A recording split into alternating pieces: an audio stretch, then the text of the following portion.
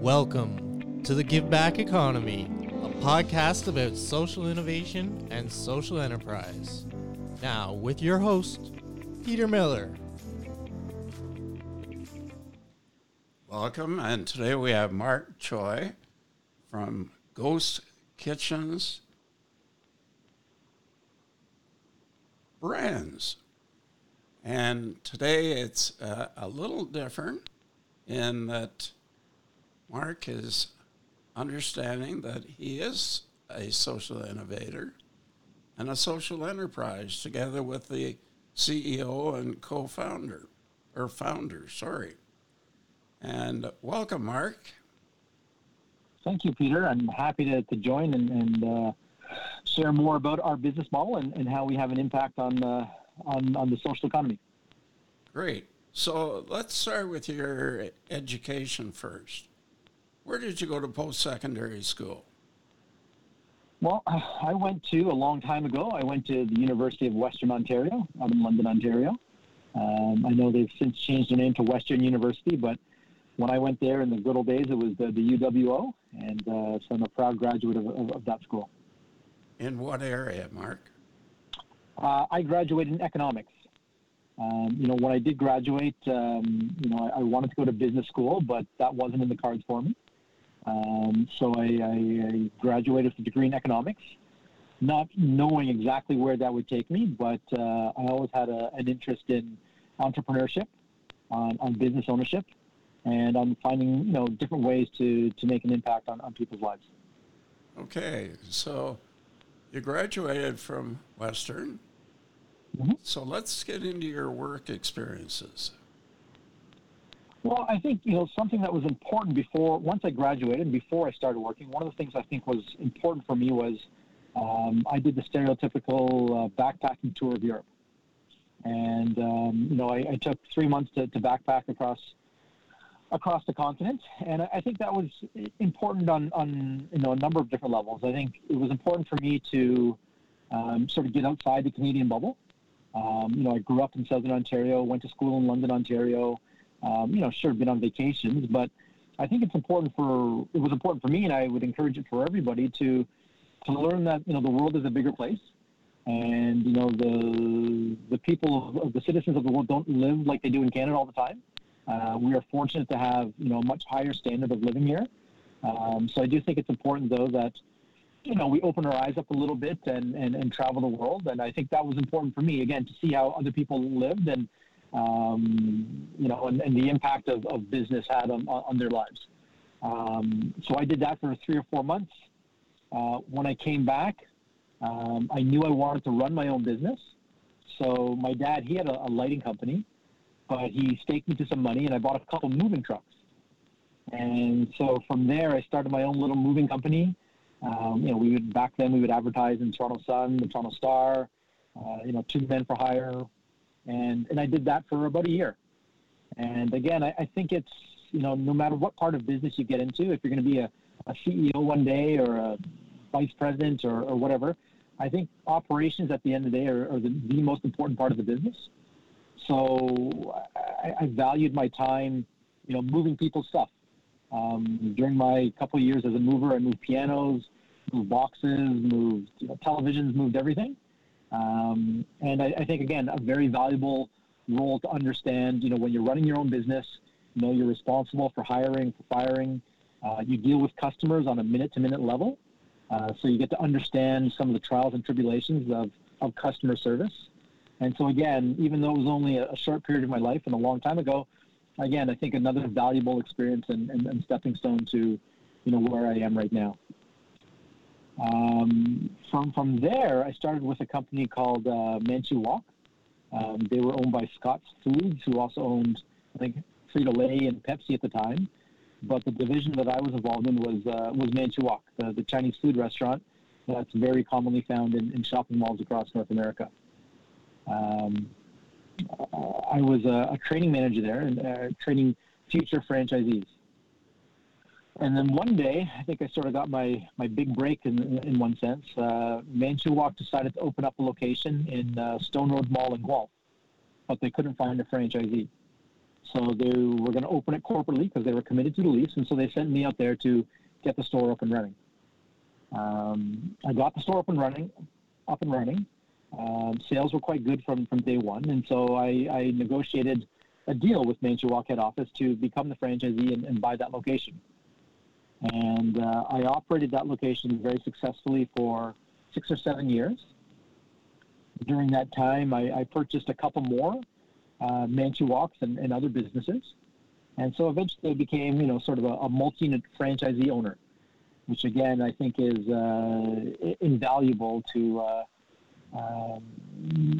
having a career in the business world, because you get to understand, the cost of doing business.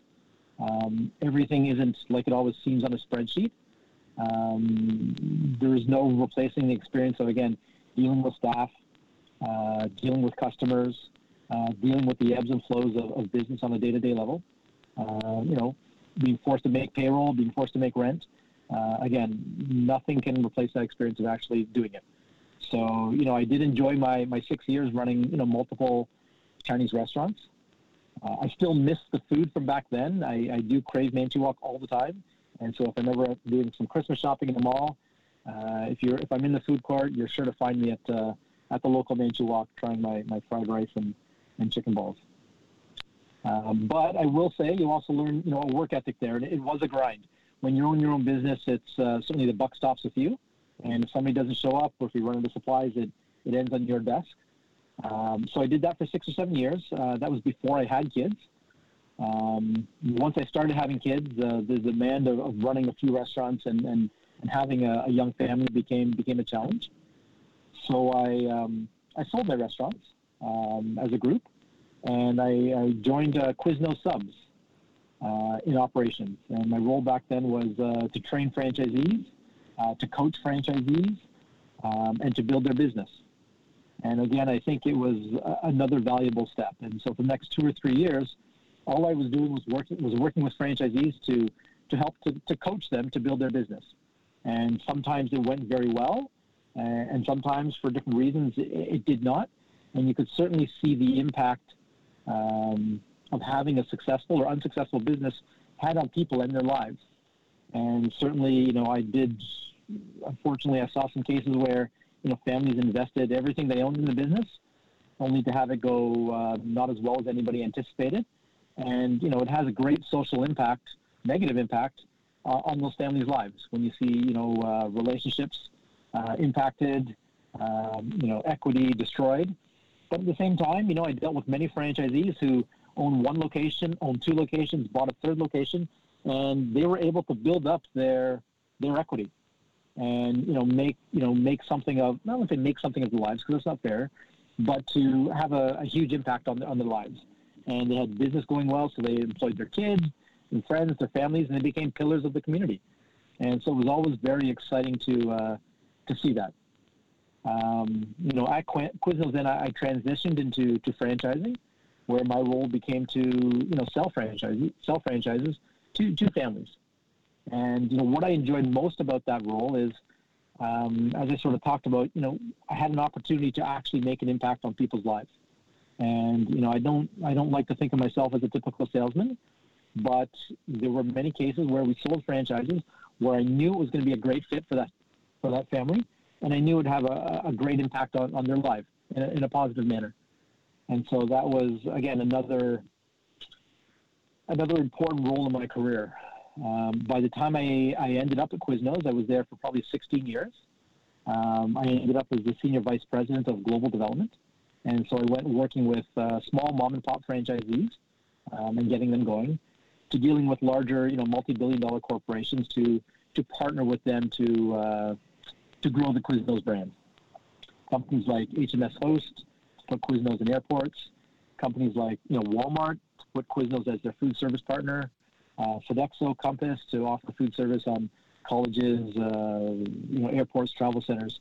So it was a long career with Quiznos, but I really enjoyed it, and I think it taught me a lot, and made me feel good because I had an impact on people's lives. From there, I'm now with Ghost Kitchen Brands, and we are growing our Ghost Kitchen business to bring national brands to buy delivery to people wherever they might be, at their office, if they're shopping. Well, they're not shopping now, or their homes if they're not able or unwilling to get out. And Okay. while we are Hold on for a minute, Mark. A lot of our, Sure. you've got a long career. So for many of our listeners, they have no idea what you're talking about when you say ghost kitchen. Can you explain that, please? Sure. So the term ghost kitchen, it can also be used interchangeably with terms like dark kitchen or virtual kitchen. And essentially, the way this historically this industry started was they were a kitchen that served food by delivery only. So they had no dining room, they had no seating, they had no pickup, they had no walk-in, and they were typically located more maybe in industrial areas or in unused kitchens. So kitchens that like maybe at a banquet hall that wasn't used all the time.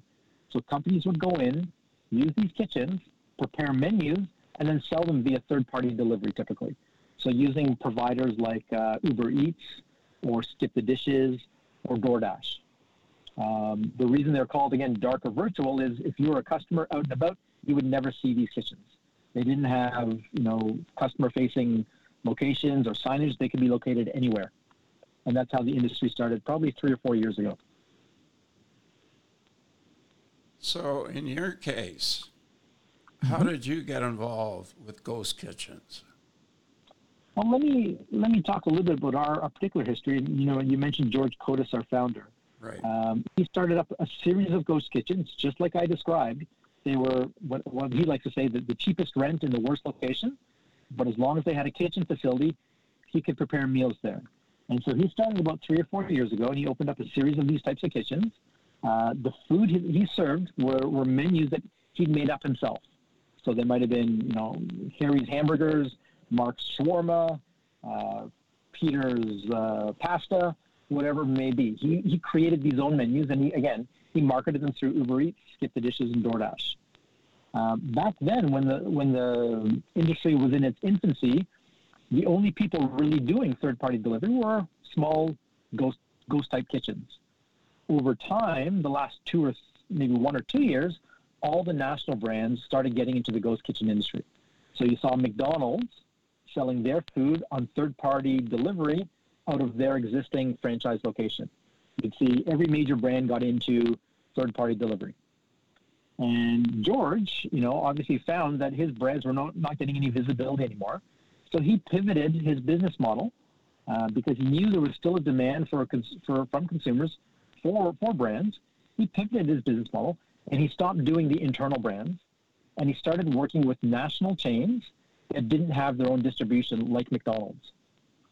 And so I joined George back in February, and since we've joined, we've added some brands like Cinnabon, Cheesecake Factory Bakery, Quiznos, Ben & Jerry's, Salad Works, Amaya Indian Street Food. So all of these are brands which customers know, but never had access to because they don't have their own distribution. An example would be Cinnabon. I think there's only 12 or 13 Cinnabons in all of Canada. Everybody knows Cinnabon. Everybody who doesn't like a good Cinnabon, the smell, the taste, the texture. But unless you were inside a shopping mall, it was difficult to get a Cinnabon. Now, with our network of kitchens, we can offer a Cinnabon to anybody who wants it within 30 minutes via Skip the Dishes, DoorDash, or any of our delivery partners. The same goes for Quiznos, Cheesecake Factory Bakery. We have the ability to offer all these brands to consumers whenever they want, because otherwise it would be hard to find. We started doing this before COVID and the whole pandemic and the lockdown hit, and business was good. But I think we've been able to, it's become increasingly important for us because now, again, everybody, as you know, Peter, and as we talked about, it's becoming more and more of a challenge for people to be able to get out to restaurants, to food. There are, instances of mental health where people are becoming frustrated that they can't get out and socialize with their friends. And not that we solve all these problems, but, we are a little step towards helping people make their life a little bit normal by getting all these brands that they may want to try or may want to eat that they can't normally get. So technology has to play a major part in what you're doing. Can you talk about that a little? Absolutely. I mean, we consider, in a lot of ways, we consider ourselves more of a technology company than actual a kitchen or a restaurant. And so we do rely a lot on technology. There's the obvious interaction we have with, again, the third-party delivery partners like Skip the Dishes, Uber Eats. That's a technology that consumers use. So if you're at home, Peter, with your family and you want to order something, you go on Uber Eats and you place an order. That order is sent to us through the internet and Wi-Fi, and then we certainly have a tablet at our kitchen saying, Peter's ordered 2 Cinnabon and a Quiznos sandwich. Can you please prepare that? And so we get the order. We click on it. We prepare the food. We contact the driver. The driver, using another form of technology, comes and picks it up and takes it to you. In half an hour, you have whatever food you'd like. And so technology does play a big role there. There are no other kitchens doing what we do with as many brands as we have from a single location. So, for example, we probably have 50 or 60 different tablets ringing with orders in our kitchen at any one time. And so we've become heavily invested on making sure all our technology is seamless. And that goes to everything from Wi-Fi to setting up training tools. In our kitchen as well, I mean, we have, because we're almost like a virtual food court now, we've also moved to locations where they are where the consumers are. So we've started to take locations away from the industrial areas, go into shopping areas, retail areas, commercial areas. And because we are like a virtual food court, we have seen people start to walk into our stores to want to order. And so one of the ways that we use technology to take advantage of that is we have no customer interaction inside our kitchen. It's all done with kiosks and QR codes. So if Peter, if you were at your office and there was a ghost kitchen there nearby, and you walked into our ghost kitchen, you'd be greeted by a video wall with all our products, and you'd be greeted by 55-inch touchscreen kiosks where you could go and order and have an option to choose from all our brands. And again, that's another way that we've, trying to make the shopping experience better and more efficient for the consumer. But as it turns out, it's also safer for the consumer because there's no interaction with a staff member. So there's no, Peter, how are you? What would you like? Would you like this with that? How are you going to pay? There's none of that. It's all done on a kiosk. And for those customers who don't want to use the kiosk for safety reasons or because it's busy, we also have, as everybody's seen these days, QR codes inside our kitchens. So either from inside our kitchen in the lobby or from outside, because we have them posted on the windows, you can use your smartphone to scan a QR code and to place your order on your phone. And you have the same experience that you would have on our kiosk, where you can order from all our brands on one delivery or one fee. So I guess, the short way to answer your question, Peter, is, yeah, we're a technology company, and we continue to try to find different uses of technology to make the ordering process more convenient and safer for everybody. Okay, great. Now, the other question that I'm sure everybody has the same question, inventory. How do you manage inventory for all of those brands? Well, inventory and supply chain can be quite cumbersome when we add up all these brands. All these brands, as we said, have great brand equity, and they've all done things the way they've done things for many years.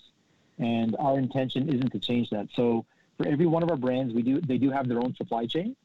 And so there are times that our kitchens are dealing with 4, 5, 6, 7, 8 different distributors, each with their own delivery date, their own credit terms, their own ordering cutoff times. So to your point, it does become very messy. And so again, we've tried to use technology there to make the process as simple as possible. For example, for inventory control and for ordering, we partnered with a company called Chef Hero, where they've brought all our ordering and all those things that I talked about in terms of delivery dates, cutoff times, all onto one single tablet. So our staff member or manager just goes to one tablet, says, I need, bread and tomatoes. And the Chef Hero technology takes care of sending that order to the right vendor before the right time.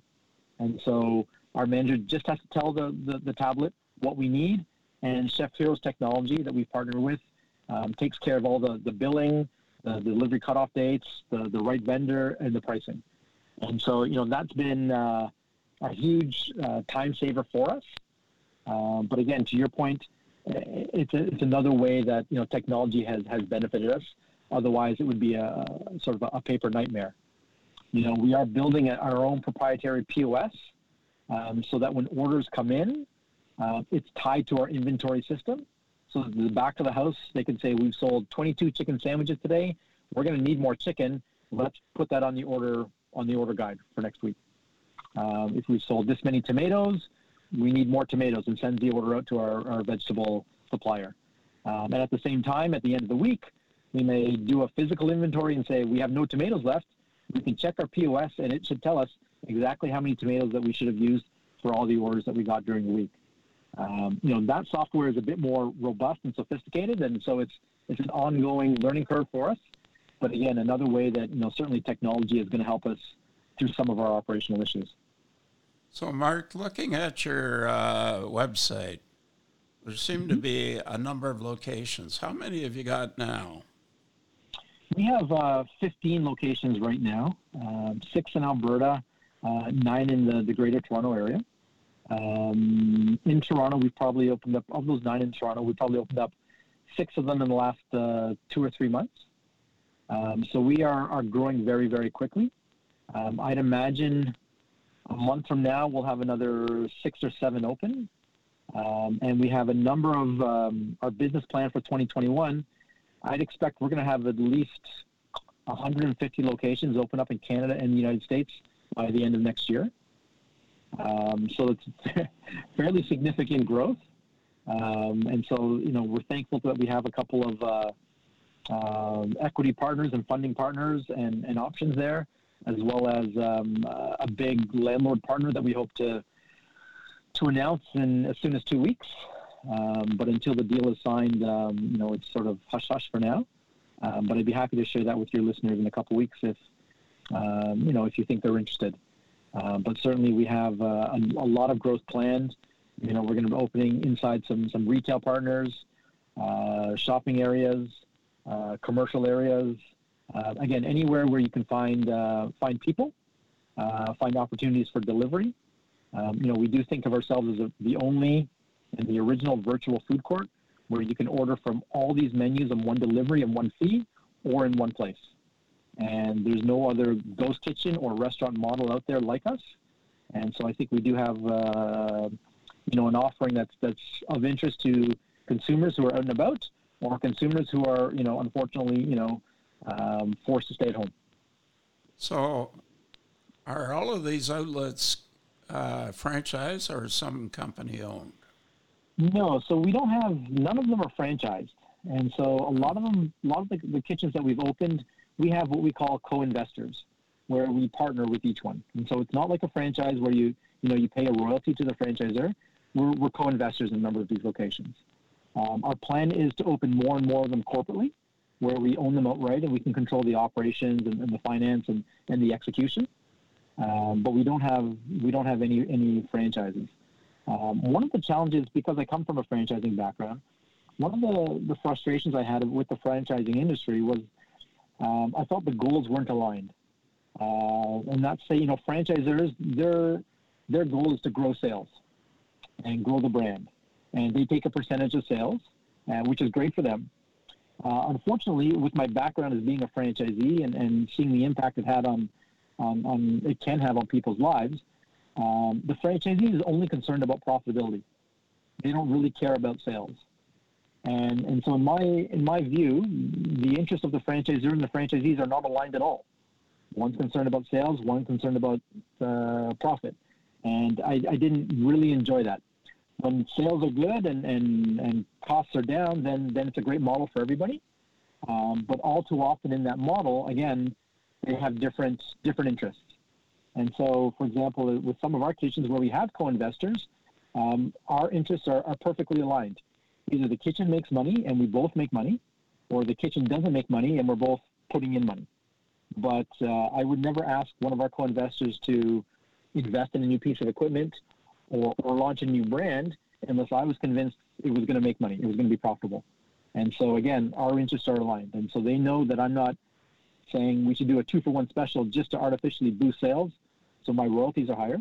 I'm only going to ask them to do a special if it makes money for both of us. And so that's one of the reasons why George and I were in agreement that if we were going to grow at the beginning, that if we couldn't do it corporately, we looked at a new business model where, we felt good about talking to co-investors about why it made sense for everybody. So, Mark, you're the president for Canada. Is it the game plan to have a president for the U.S. market? I think so, and I think the business plan is continuing to evolve. Certainly, the COVID and the lockdown has had an impact on our plans. I do think that both George and I are going to be spending a lot of time in the U.S. Coming up once we can figure out if we can or can't travel. One of us actually may have to move to the United States to avoid the cross-border travel. But we are going to have a lot of growth in the U.S., and we are working right now on our business plan and how we're going to structure that. We may have to find another president of the U.S. group. Right now the way we're structured is we have Ghost Kitchen Brands, which is the parent company of Ghost Kitchens America and Ghost Kitchens Canada. And so again, we're working on our structure right now, but certainly there's going to be a lot of room for a lot of talent to come on board because, as I sort of mentioned earlier, we have significant growth plans and we have the ability to execute them as long as we can find the right people and put them in the right places with the right ability to succeed. Okay, it's quite a story that you've got going, Mark, and a very unique business. How do people reach your website? Yeah, so if anybody has more information or more interest in us, they can always go to our website, www.ghostkitchenbrands.com, and certainly they can go on there and find out more information about us and a little bit about what we do. The industry certainly is very new, and our model is very new as well. So sometimes it might take a little bit of research and discussion to fully grasp what we do. So if anybody has any interest, start with the website.